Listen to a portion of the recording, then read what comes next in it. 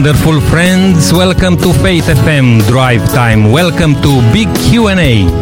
This is the program where we respond to difficult questions concerning God, faith, contemporary religion, and the Bible, and where we look at the world religious trends in the light of Bible prophecy. I am Nick Krita, South Australia Regional Coordinator for Faith FM. And if you like to make a comment or have your questions answered, please text me at 0401 305 077. Also, you can email us at info@faithfm.com.au or visit our website faithfm.com.au. Our theme for this week is the relevance of 10 Commandments for a post-biblical world. And our big question for today is why only one God? During this week, we are going to look into some other questions like, is it reasonable to honor our parents? Is God a prude? I'm not sure if I pronounce correct that word. That will be an interesting one to look at later on. Does God care about my thinking? Our co-host today is Joseph Matichik, and Joseph is the General Secretary for the Seventh-day Adventist Church here in South Australia, and it's very good to have you with us again, Joseph. Oh, hello, Nick. Good to be here. Hey, always when we're starting on Monday, we have to think how to put a good foundation for the whole week. Yes. But today also we have a good question, and for the whole week, a good topic. We are looking into this, the relevance of the 10 Commandments for a post-biblical world. And as I mentioned earlier, the question which we'll dig in today a bit is why only one God? But Joseph, how is worshipping one God, the God of heaven, how is that relevant to us in the early decades of the third millennium? Yeah, thank you, Nick. It's a really good question, and really looking forward to our program today, Nick, because as you said, we're introducing this new series for the next few days, where we're looking at the relevance of the 10 Commandments. And if we were to ask people what they think of when we mention the 10 Commandments, what would come straight to their minds? What would be one of the first things that would come to their minds when we mention the term 10 Commandments? What do you think, Nick? Yes. Rules, yeah. Okay, so we think of the 10 Commandments, as rules. That's right. Others would probably immediately think of some of the 10 Commandments that would come to their mind, such as, thou shalt not murder, or yes. Put it in sort of more modern language, thou shalt not kill, you will not do not murder, do not steal, honor your father and mother. Some would see the 10 Commandments, like you said, as a set of rules. Others would see them as something that was given to Jews in the Old Testament, and therefore has little relevance for us today. Some others would consider the 10 Commandments as negative and restrictive. That's correct. And we mentioned some of this in earlier programs when we look at the law of God relevant today. And you're right, actually. I remember talking about this, saying that actually the 10 Commandments, they are protective for us, not restrictive. Yeah, and so that's a bit of an interesting concept that you've described there, Nick, because not everyone sees it like that. When we see how they are formulated, how they're written, that they're written in a way that says, "Thou shalt not," or "Do not this," "Do not that." And that's what I straight away came in mind when I said many people look at the 10 Commandments like rules. Do not. Yes. And we'll emphasize on that. It's just see a restriction, and I want to be free, not be restricted. Yeah. That's right. And so that I want us to come back to that thought a little bit later on. Well, yeah, as we look at particularly the context in which the 10 Commandments were originally given and recorded in Scripture, in the Bible. And today we're going to begin by looking at the first 2 commandments. Yes. In the next episode, the 3rd and 4th one will be looked at, and then the 5th one, and so on.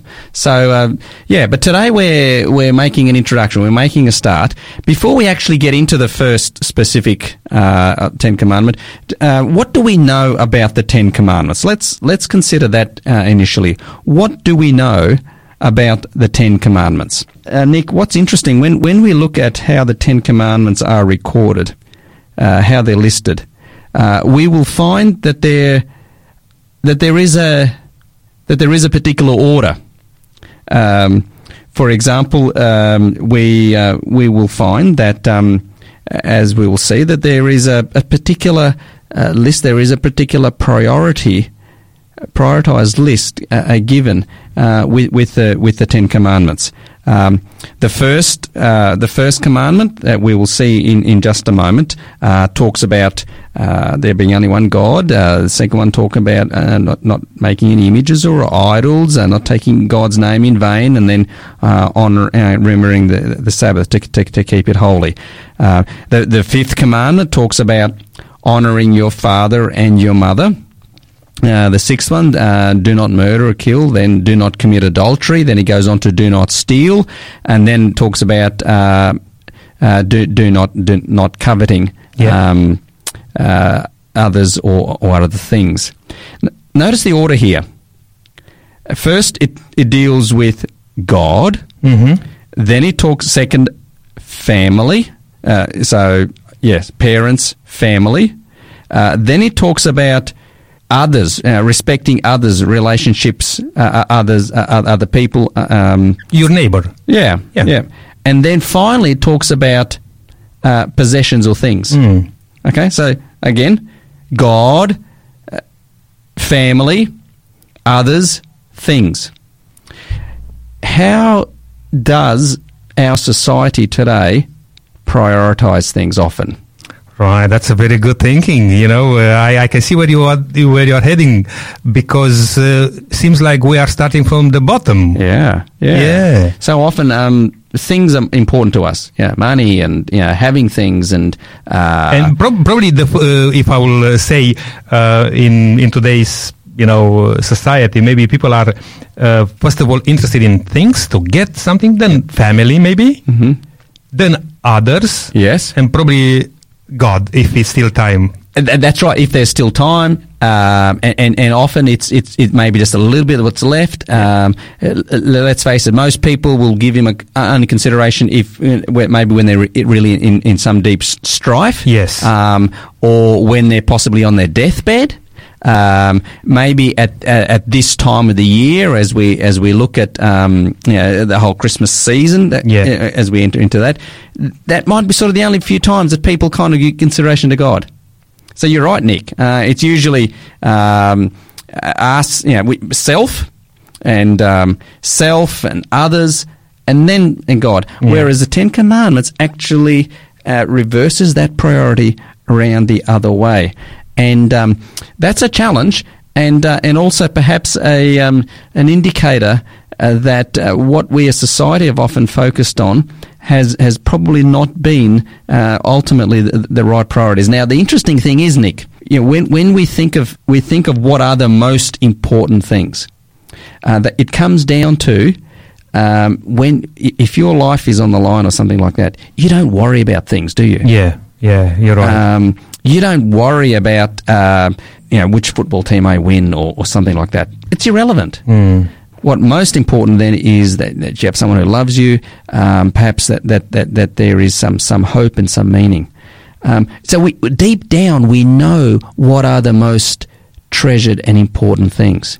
Yeah. Yet so often we don't put that focus on it in our lives. The 10 Commandments, the order of the 10 Commandments shows us that there is first and most important God and Him and worship of Him exclusive, mm-hmm. Before we move on to those that are near and dear to us, others, and then finally things. That's right. And so I think what society has turned it upside down, and perhaps we've missed some the key here of what is a priority and what's important in life. So the order is important. That's what I wanted to mention here. When we just see the list, when we look at how the 10 Commandments are listed. Yeah, and I hope I'm not going to jump the gun here, but as you mentioned, if we start with as I mentioned earlier, with other things, prioritizing, what we can earn and things generally,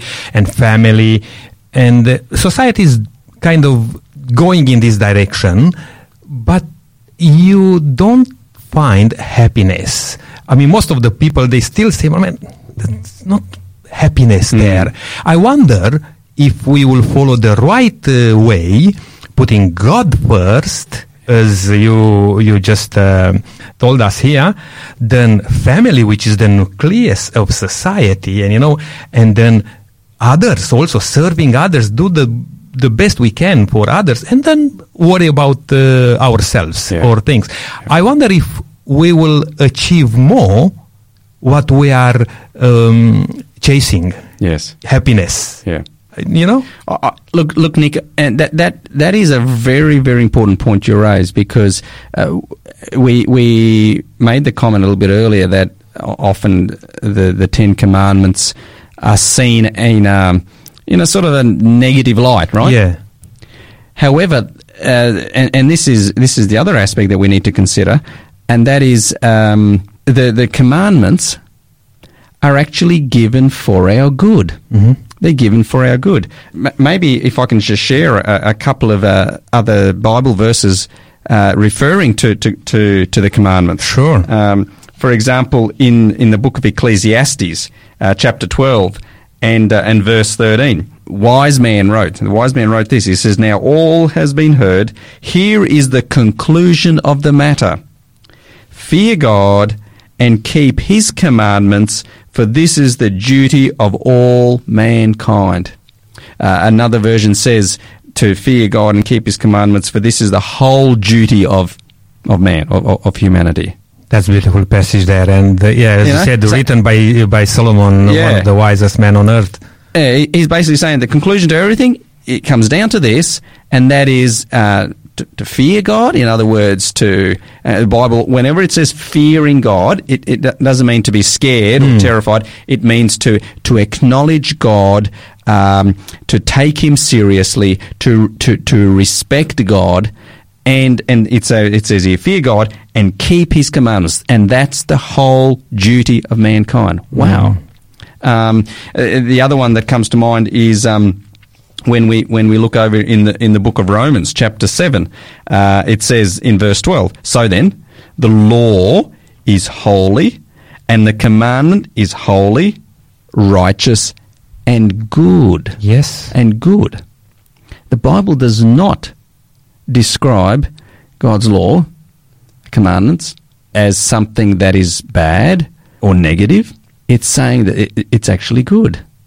And so it's actually given here for humanity's benefit. Yes. Now, we can also mention as an aside, interestingly enough, Nick, that when we think of many societies down through centuries, the laws of so many countries or whatever, their laws, their constitutions, whatever, essentially a lot of it are based on the principles of the 10 Commandments, aren't they? Correct. Isn't that interesting? Yes.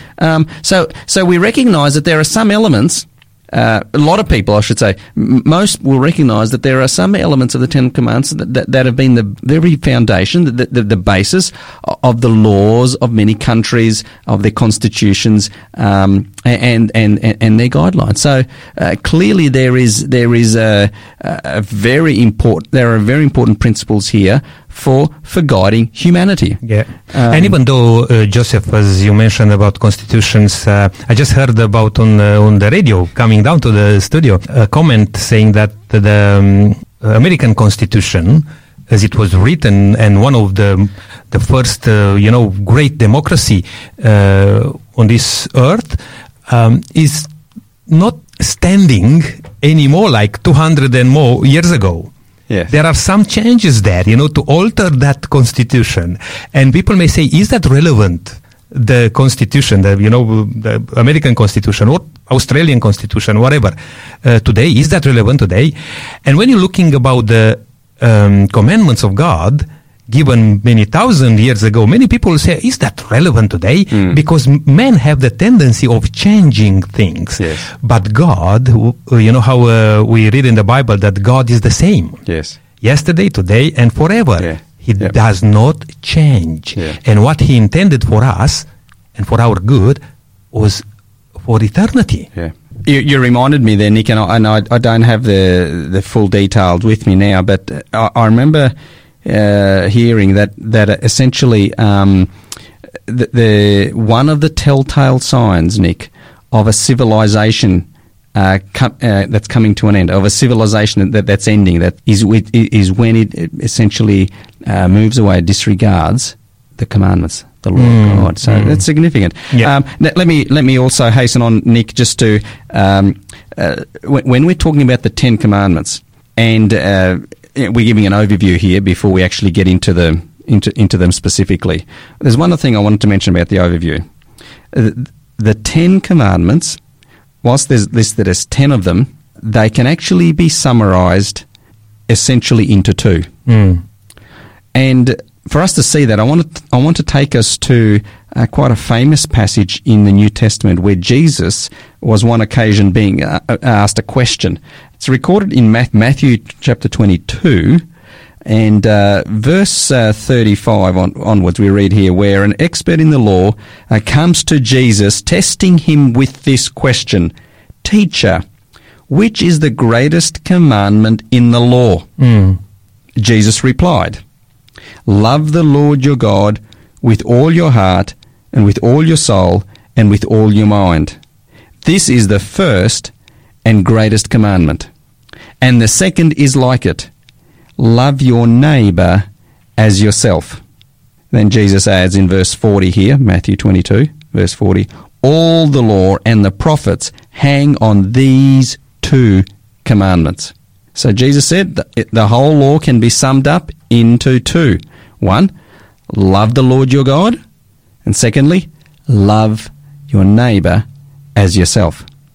When we look at the 10 Commandments, we find that the first 4 of the 10 Commandments describe our love for God. As we'll see in just a moment, the first one about worshipping another God, the making idols, not taking his name in vain, and keeping the Sabbath day. Then, from the 5th onwards, it talks about our love for others. What we find is that, very significantly here, the 10 can be summarized as 2. And those 2 are not restrictive, they're not negative, not what not to do, but they are positive: to love God, first of all, secondly, to love others. And Joseph, when you say that, because Jesus pointed out to this, and many Christians today, they will say, you see, we don't need to keep the 10 Commandments because Jesus says only to keep 2 commandments. Now, those 2 which you refer to, do they dilute from the 10 Commandments? That's a really good question, Nick.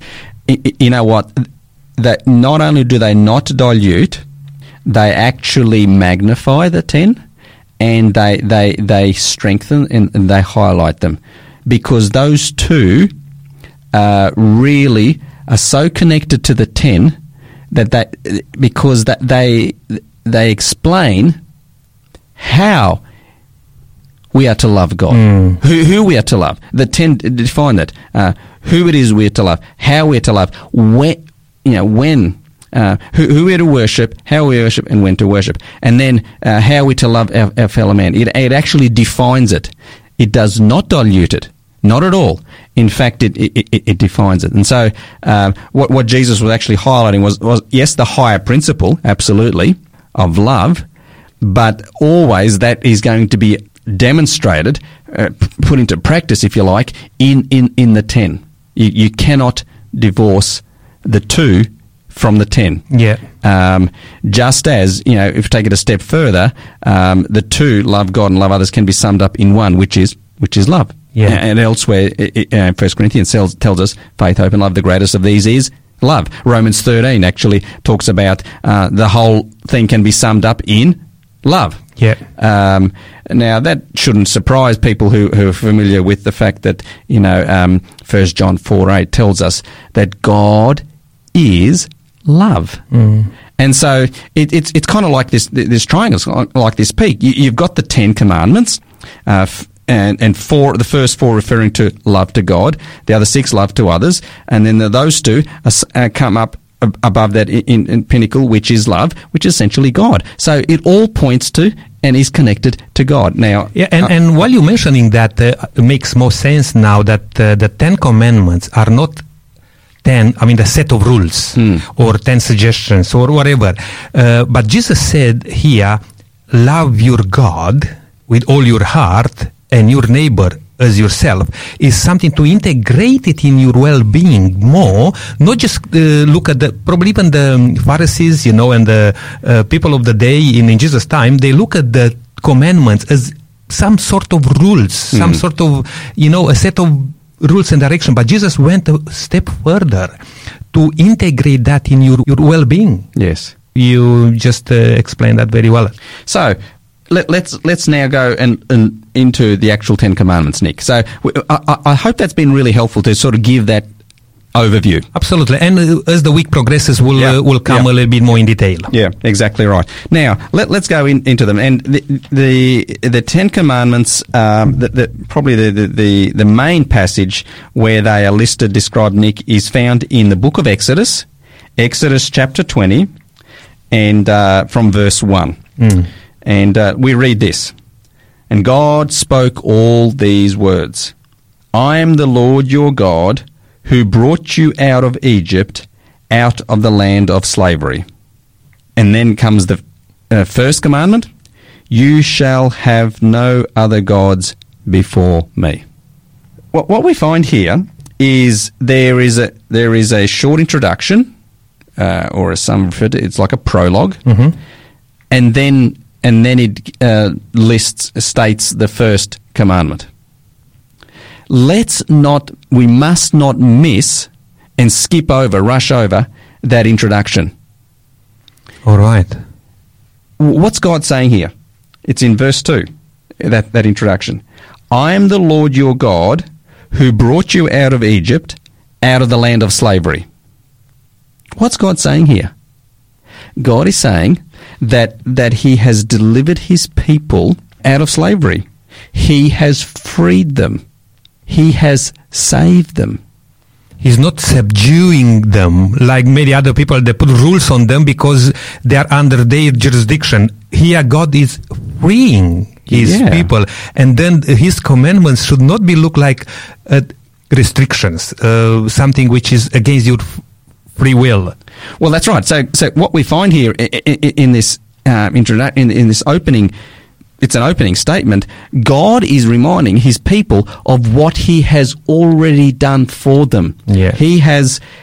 This is a very important point.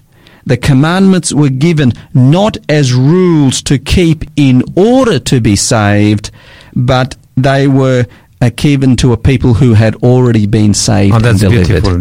That's really beautiful to say that, because many people will misunderstand and wrongly look at this saying, this is legalism, because you have to just keep the rules, the commandments. But what you just said here, I believe legalism doesn't have a place in a Christian life. No, spot on. So this is not a case of God saying you must do this and you must do them, and then I will love you. No, it's completely opposite. God says, I've delivered you, and even prior to that, we know God is the one who created them. I've made you. Now I have delivered, and you think of the story of humanity. God created humanity, made them perfect, put him in a perfect environment. And humanity chose their own way. They fell into sin. But God comes and he delivers and saves again. And that's what we find elsewhere. classic that comes to mind, if I can just share this one, Nick, Ephesians chapter 2. The Bible says in Ephesians 2 verses 8 onwards, it says, "By grace you have been saved through faith, and this not of yourselves, it is the gift of God." Then it goes on and says, "Not by works, so that no one can boast." Yeah. But then he goes on, for we are his, that is God's workmanship, created for good works. So you find here the whole message of the Bible and how God worked is that he has saved us, and then we're saved by grace. Not what we have done, it's what he has done. And then, reminded of Jesus, who said, "If you love me, keep my commandments." We show our love to him that way. This introduction to the Ten Commandments is very important to understanding everything that follows, Nick. And I think we've made that point really clearly. But just to sort of wrap it up a little bit more. In fact, many people think that, particularly people who sort of don't understand, they will see that religion is a set of rules to follow. It's interesting that there is a distinction that we can make here. There is a difference between religion and Christianity. Right. Religion is spelt D-O. What I mean by that is do. So at the base of every religion is, whatever religion it is, it'll be something about do this, do that, don't do this, etc. Christianity, Nick, is spelt D-O-N-E. Done. It refers to what Jesus has done on the cross. That is beautiful. And so, Nick, I guess, again, Exodus 20, verse 2, where it introduces the Ten Commandments, we must not miss the crucial, important significance here that it's talking about God who has brought out slavery, and then he goes on and gives them his commandments. Beautiful. Hey, Joseph, I wonder if I could just take a short break here and play a song. I would like to just play for you "To the Only God." Let's listen to this. You are listening to Faith FM, Drive Time, BQ&A. Don't go anywhere. We'll be back shortly.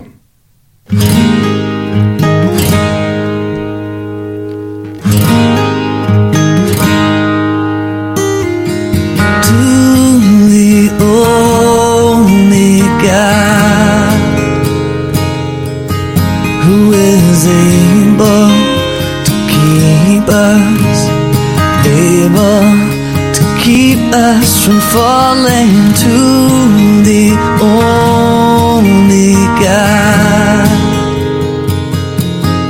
be all glory and honor, majesty and power, for all ages now and forevermore.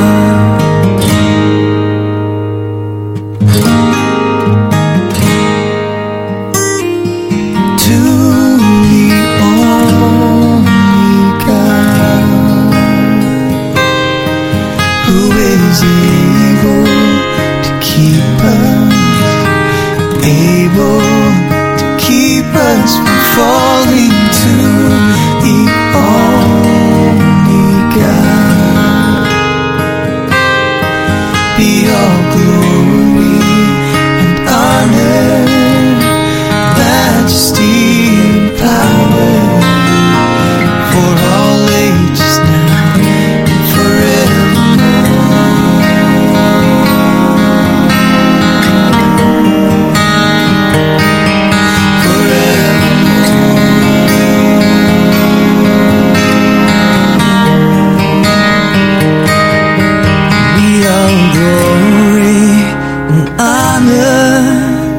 Majesty and power, for all ages now and forevermore.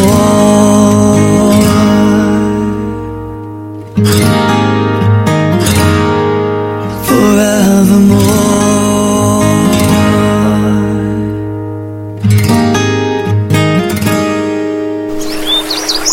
Listen to Faith FM anytime, anywhere with the free Faith FM app, available on the Apple App Store and the Android Google Play Store. Welcome back. You are listening to Faith FM Drive Time Big Q&A with Nick Rita, and our co-host today is Joseph Matichik. And our big question for today is, why only one God? We are looking at the first two commandments today.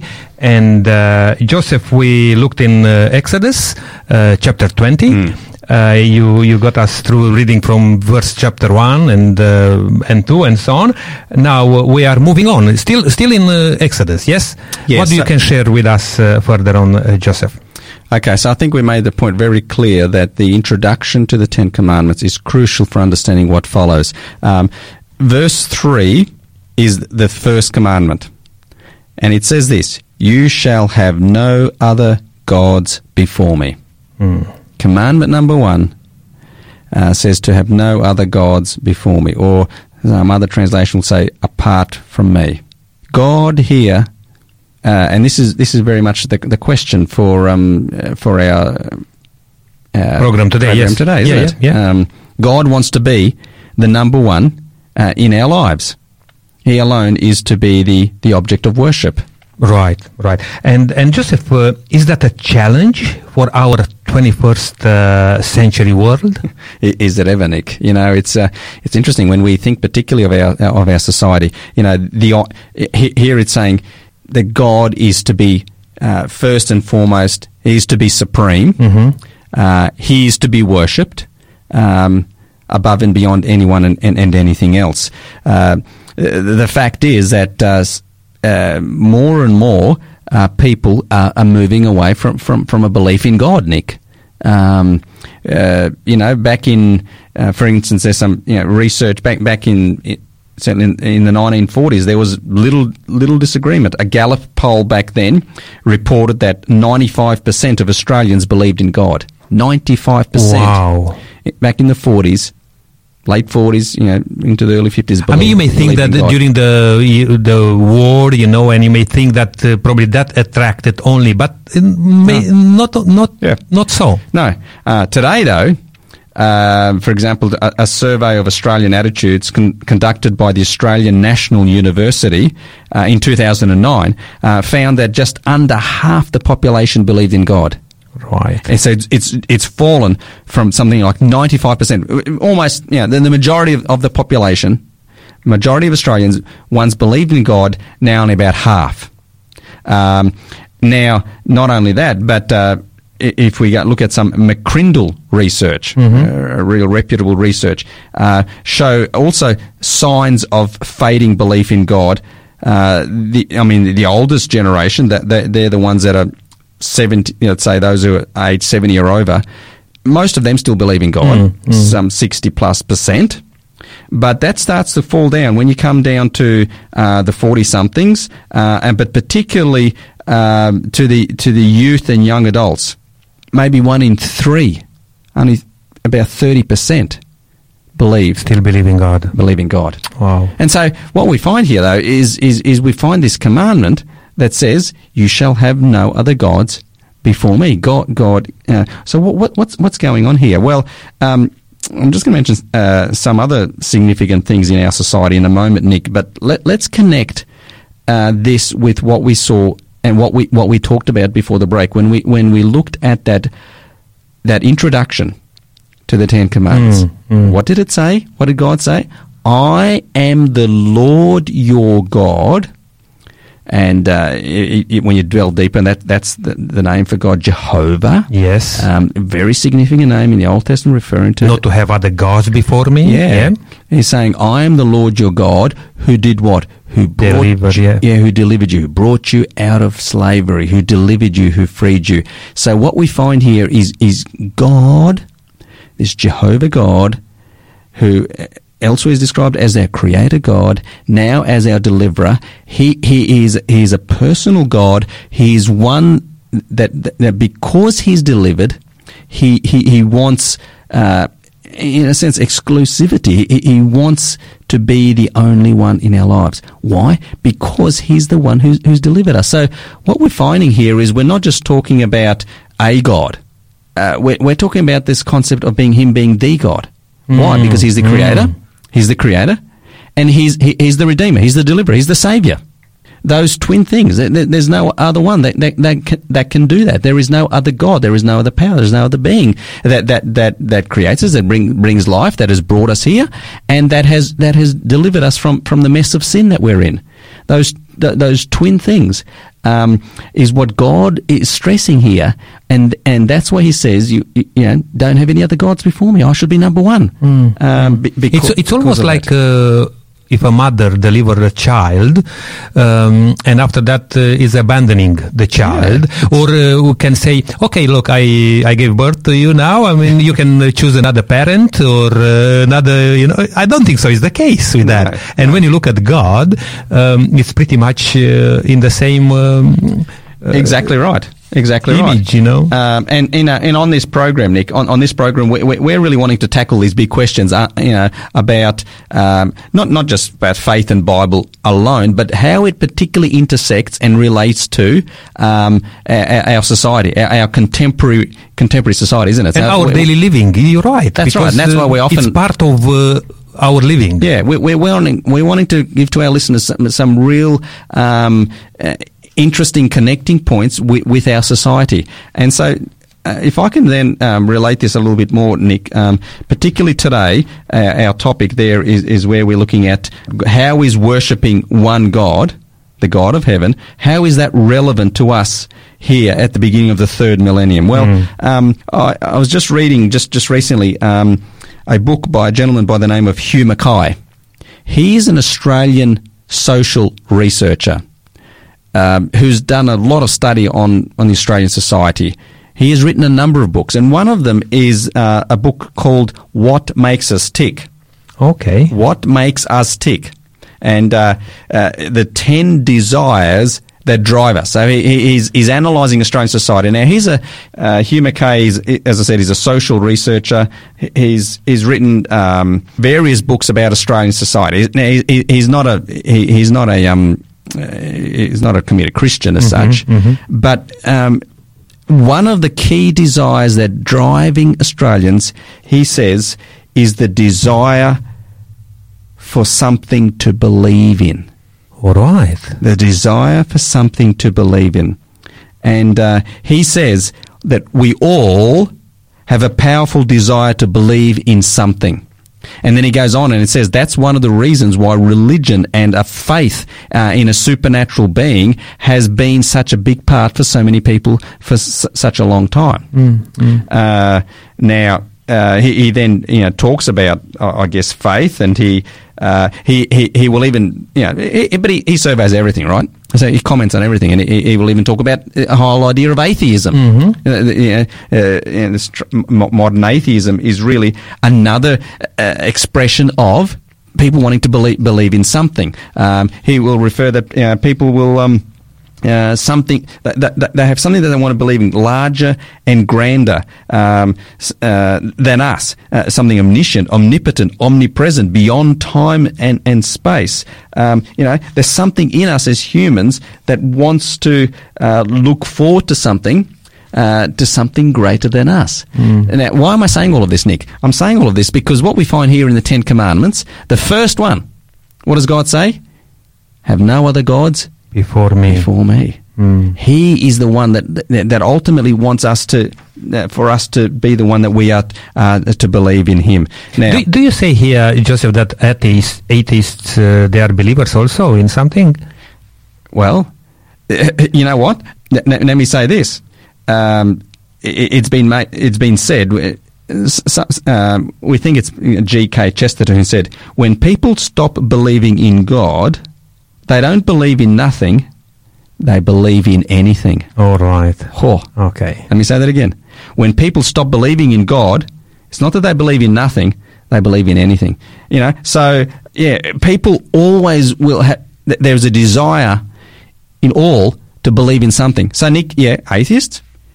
Essentially that's kind of a religion of its own. And I heard about some people that it's even, you have to have greater faith to be an atheist, to believe in how is called that, not the creation, but like the Big Bang and the origin of life. Yes, you have to have quite a strong belief to to hold that view in something which is just happen, you don't know when and how and all those things. That's a sort of belief. I heard that quite often. You're so right, Nick. And so, what I find here is this, one of Australia's leading social researchers acknowledges, Nick, that in all of us as humans, there is a desire for something to believe in, to believe in. And, he goes on and says that, people want to believe in something greater and grander than themselves. It brings a level of certainty in people. And so this is now,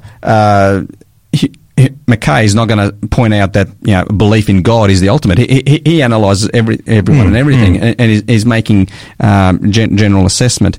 But what I find here is the significant thing is that in the Ten Commandments, it's pointing us to the Lord God of heaven as the one to ultimately believe in, because he not only created us, but because he delivered us. So humans will always worship something or someone. This first commandment is more relevant than ever.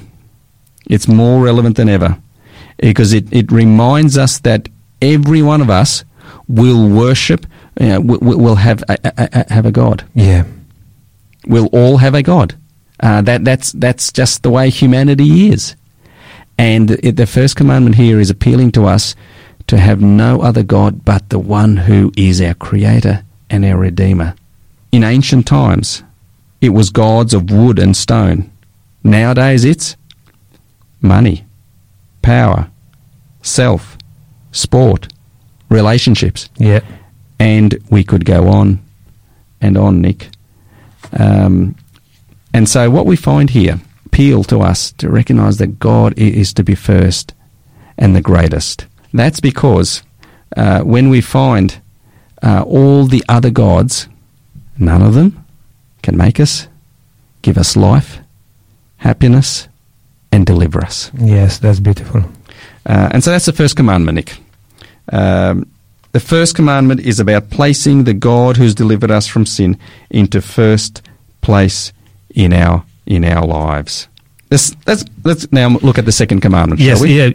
We should move on now straight to the second commandment because the time is just running away from us. Yeah, not a problem. And the second commandment goes on. Notice how it says from verse 4. Exodus 20, verses 4 to 6. You shall not make for yourself an image in the form of anything in heaven or on the earth beneath or in the waters below. You shall not bow down to them or worship them, for I, the Lord your God, am a jealous God, punishing the children for the sin of the parents to the third and fourth generation of those who hate me, but showing love to 1,000 generations of those who love me and keep my commandments. What we find here, Nick, is the first commandment was telling us who we are to worship. The second one is now moving into how we are to worship. And it's talking about not making any image, not making any form, not making any representation of God. I wonder why it's talking about that. What's the go here now with not wanting us to make any representation of God? Well, it's interesting. If I can just share a couple of key passages. In 2 Chronicles chapter 6, in verse 18, King Solomon prayed this to God at the dedication of the temple. He says, but will God really dwell on earth with humans? The heavens, even the highest heavens cannot contain you, he says, how much less this temple I've built. That's what he's saying about God. Even the highest heavens cannot contain God. This commandment here is saying not to make any image. Why? You bring to God, you put it in a box to say so. That's right. In an image, in a form, or something like that, and you can have a wrong image about God. Yeah. And so that's where, traditionally in ancient times, it was forbidden for people to make idols. Because God is greater than any of them. If I can just if we look at a couple more passages, think about in ancient times when people would make depictions, make idols, statues, and things of God. But notice what it says here in Isaiah chapter 46, verses 5 through to 7. It says, "With whom will you compare?" This is God speaking. Mm-hmm. "With whom will you compare me, or count me equal? To whom will you liken me that we may be compared? Some pour out gold from their bags and weigh out silver on the scales. They hire a goldsmith to make it into a god, and they bow down and worship it.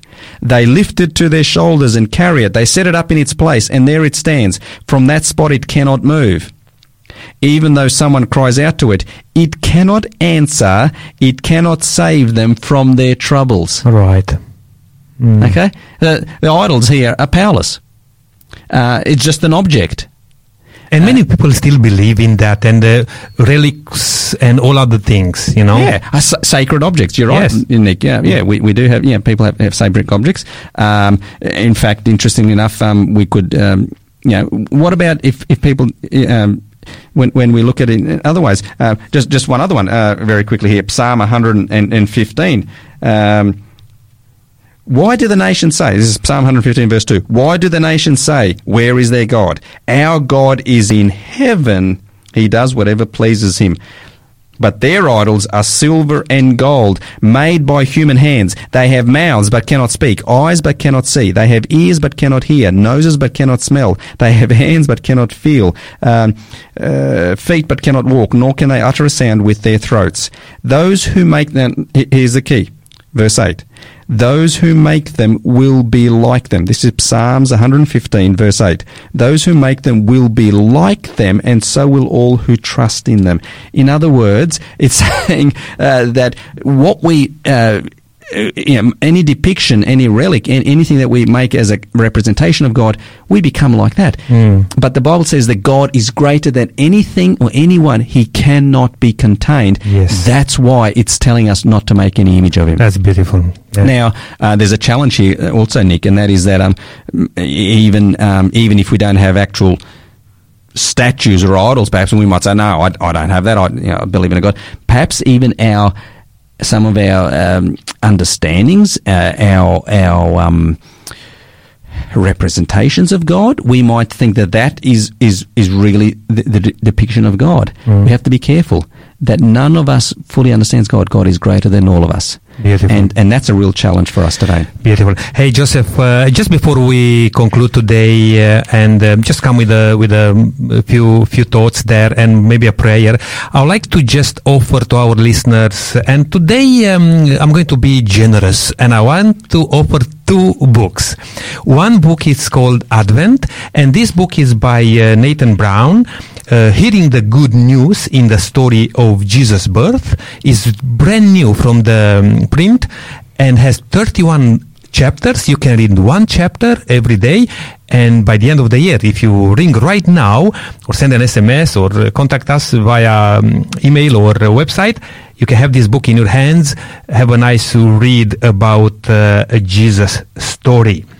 And also, I would like to give the other book. Joseph, I know that you like this one, Steps to Christ. Yes. That's a wonderful book, and a short book, actually. You can read it very easily, and it will touch on some things which we discuss today. Would you like to say just a couple of words of that about that book? Steps to Christ is an absolute classic, Nick. It's been translated into dozens of languages and printed. Millions of copies have been printed of this around the world. And even though written just over 100 years ago, it is still an absolute classic of how to find hope and peace, personal peace, through Jesus Christ. Highly recommended. Beautiful. Send us an SMS to 0401-305-077 or write an email to info@faithfm.com.au or visit our website, faithfm.com.au. Hey, Joseph, just in a minute, how would you like to conclude today? And then just pray for us, please. Yeah, I'd like to conclude that what we find is God has given us 10 commandments, 10 words, 10 statements that sum up the way He wants to relate to us. And the key thing here is these aren't just a set of rules, Nick, or statements or things to do. They all are inextricably connected, and linked at the heart of them is a God who made us and who has delivered us. He is a God who wants to have a personal friendship, a relationship with us. Beautiful. Someone that we can get to know. This is the God that's calling us in commandment number 1 to have him number 1 above anyone and anything else, and who is saying that there is nothing that we are to make or should make or to represent, because he cannot be contained. He's greater than all of that. And I just want to leave this as a wonderful thought here with our listeners. Great peace have they which love your law, and nothing shall offend them. Beautiful. Psalm 119. Yep. Would you like to pray, Joseph? Let's do that. Dear God, I want to thank you that you're a God who has revealed yourself, that you can be known. And even though we recognize as humans, we all have a desire to believe in something. We all have something that, all of us, wherever we are, whatever age we are. But I pray that each person that's listening will recognize that in you we have the ultimate, because you are our creator and you are the one that saved us. And yet, Lord, we're all prone to substituting gods in our lives, modern gods, modern idols. We're all prone to it. And help us to recognize that they are all inefficient, insufficient, that they are limited, that they are temporary. You are the only one who's eternal, giver of life, Saviour. May we put our trust in you. May we choose to follow you and serve you and obey you. I pray for each one in Jesus' name. Amen. Our time is up. Thank you for joining Nick Rita and Joseph Matichik on Drive Time Big Q&A. Please join us tomorrow when we are asking another question. Why does God command rest? Until then, may God richly bless you. I will leave you with a song, Father of the Fatherless.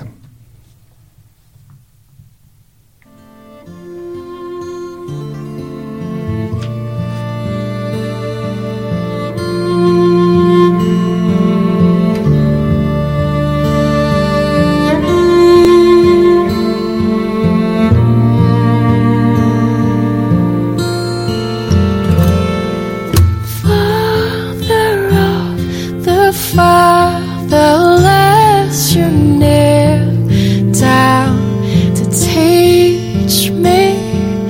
You're my true Father, and I your true child.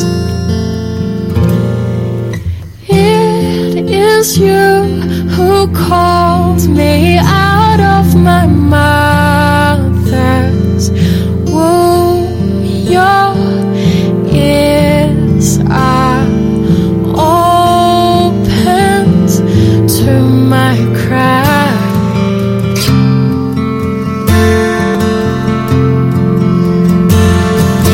Abba, Father, you walk with me, taking me all the way home. When I start to feel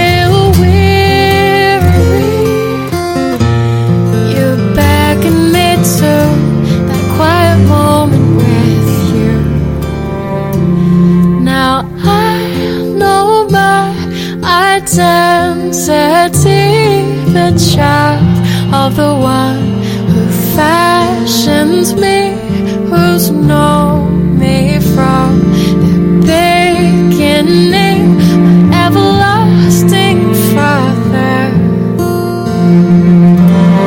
You pulled me out of my wandering, my hopeless searching.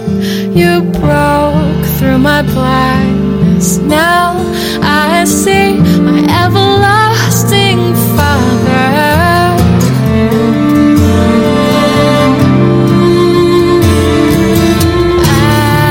Abba, Father, you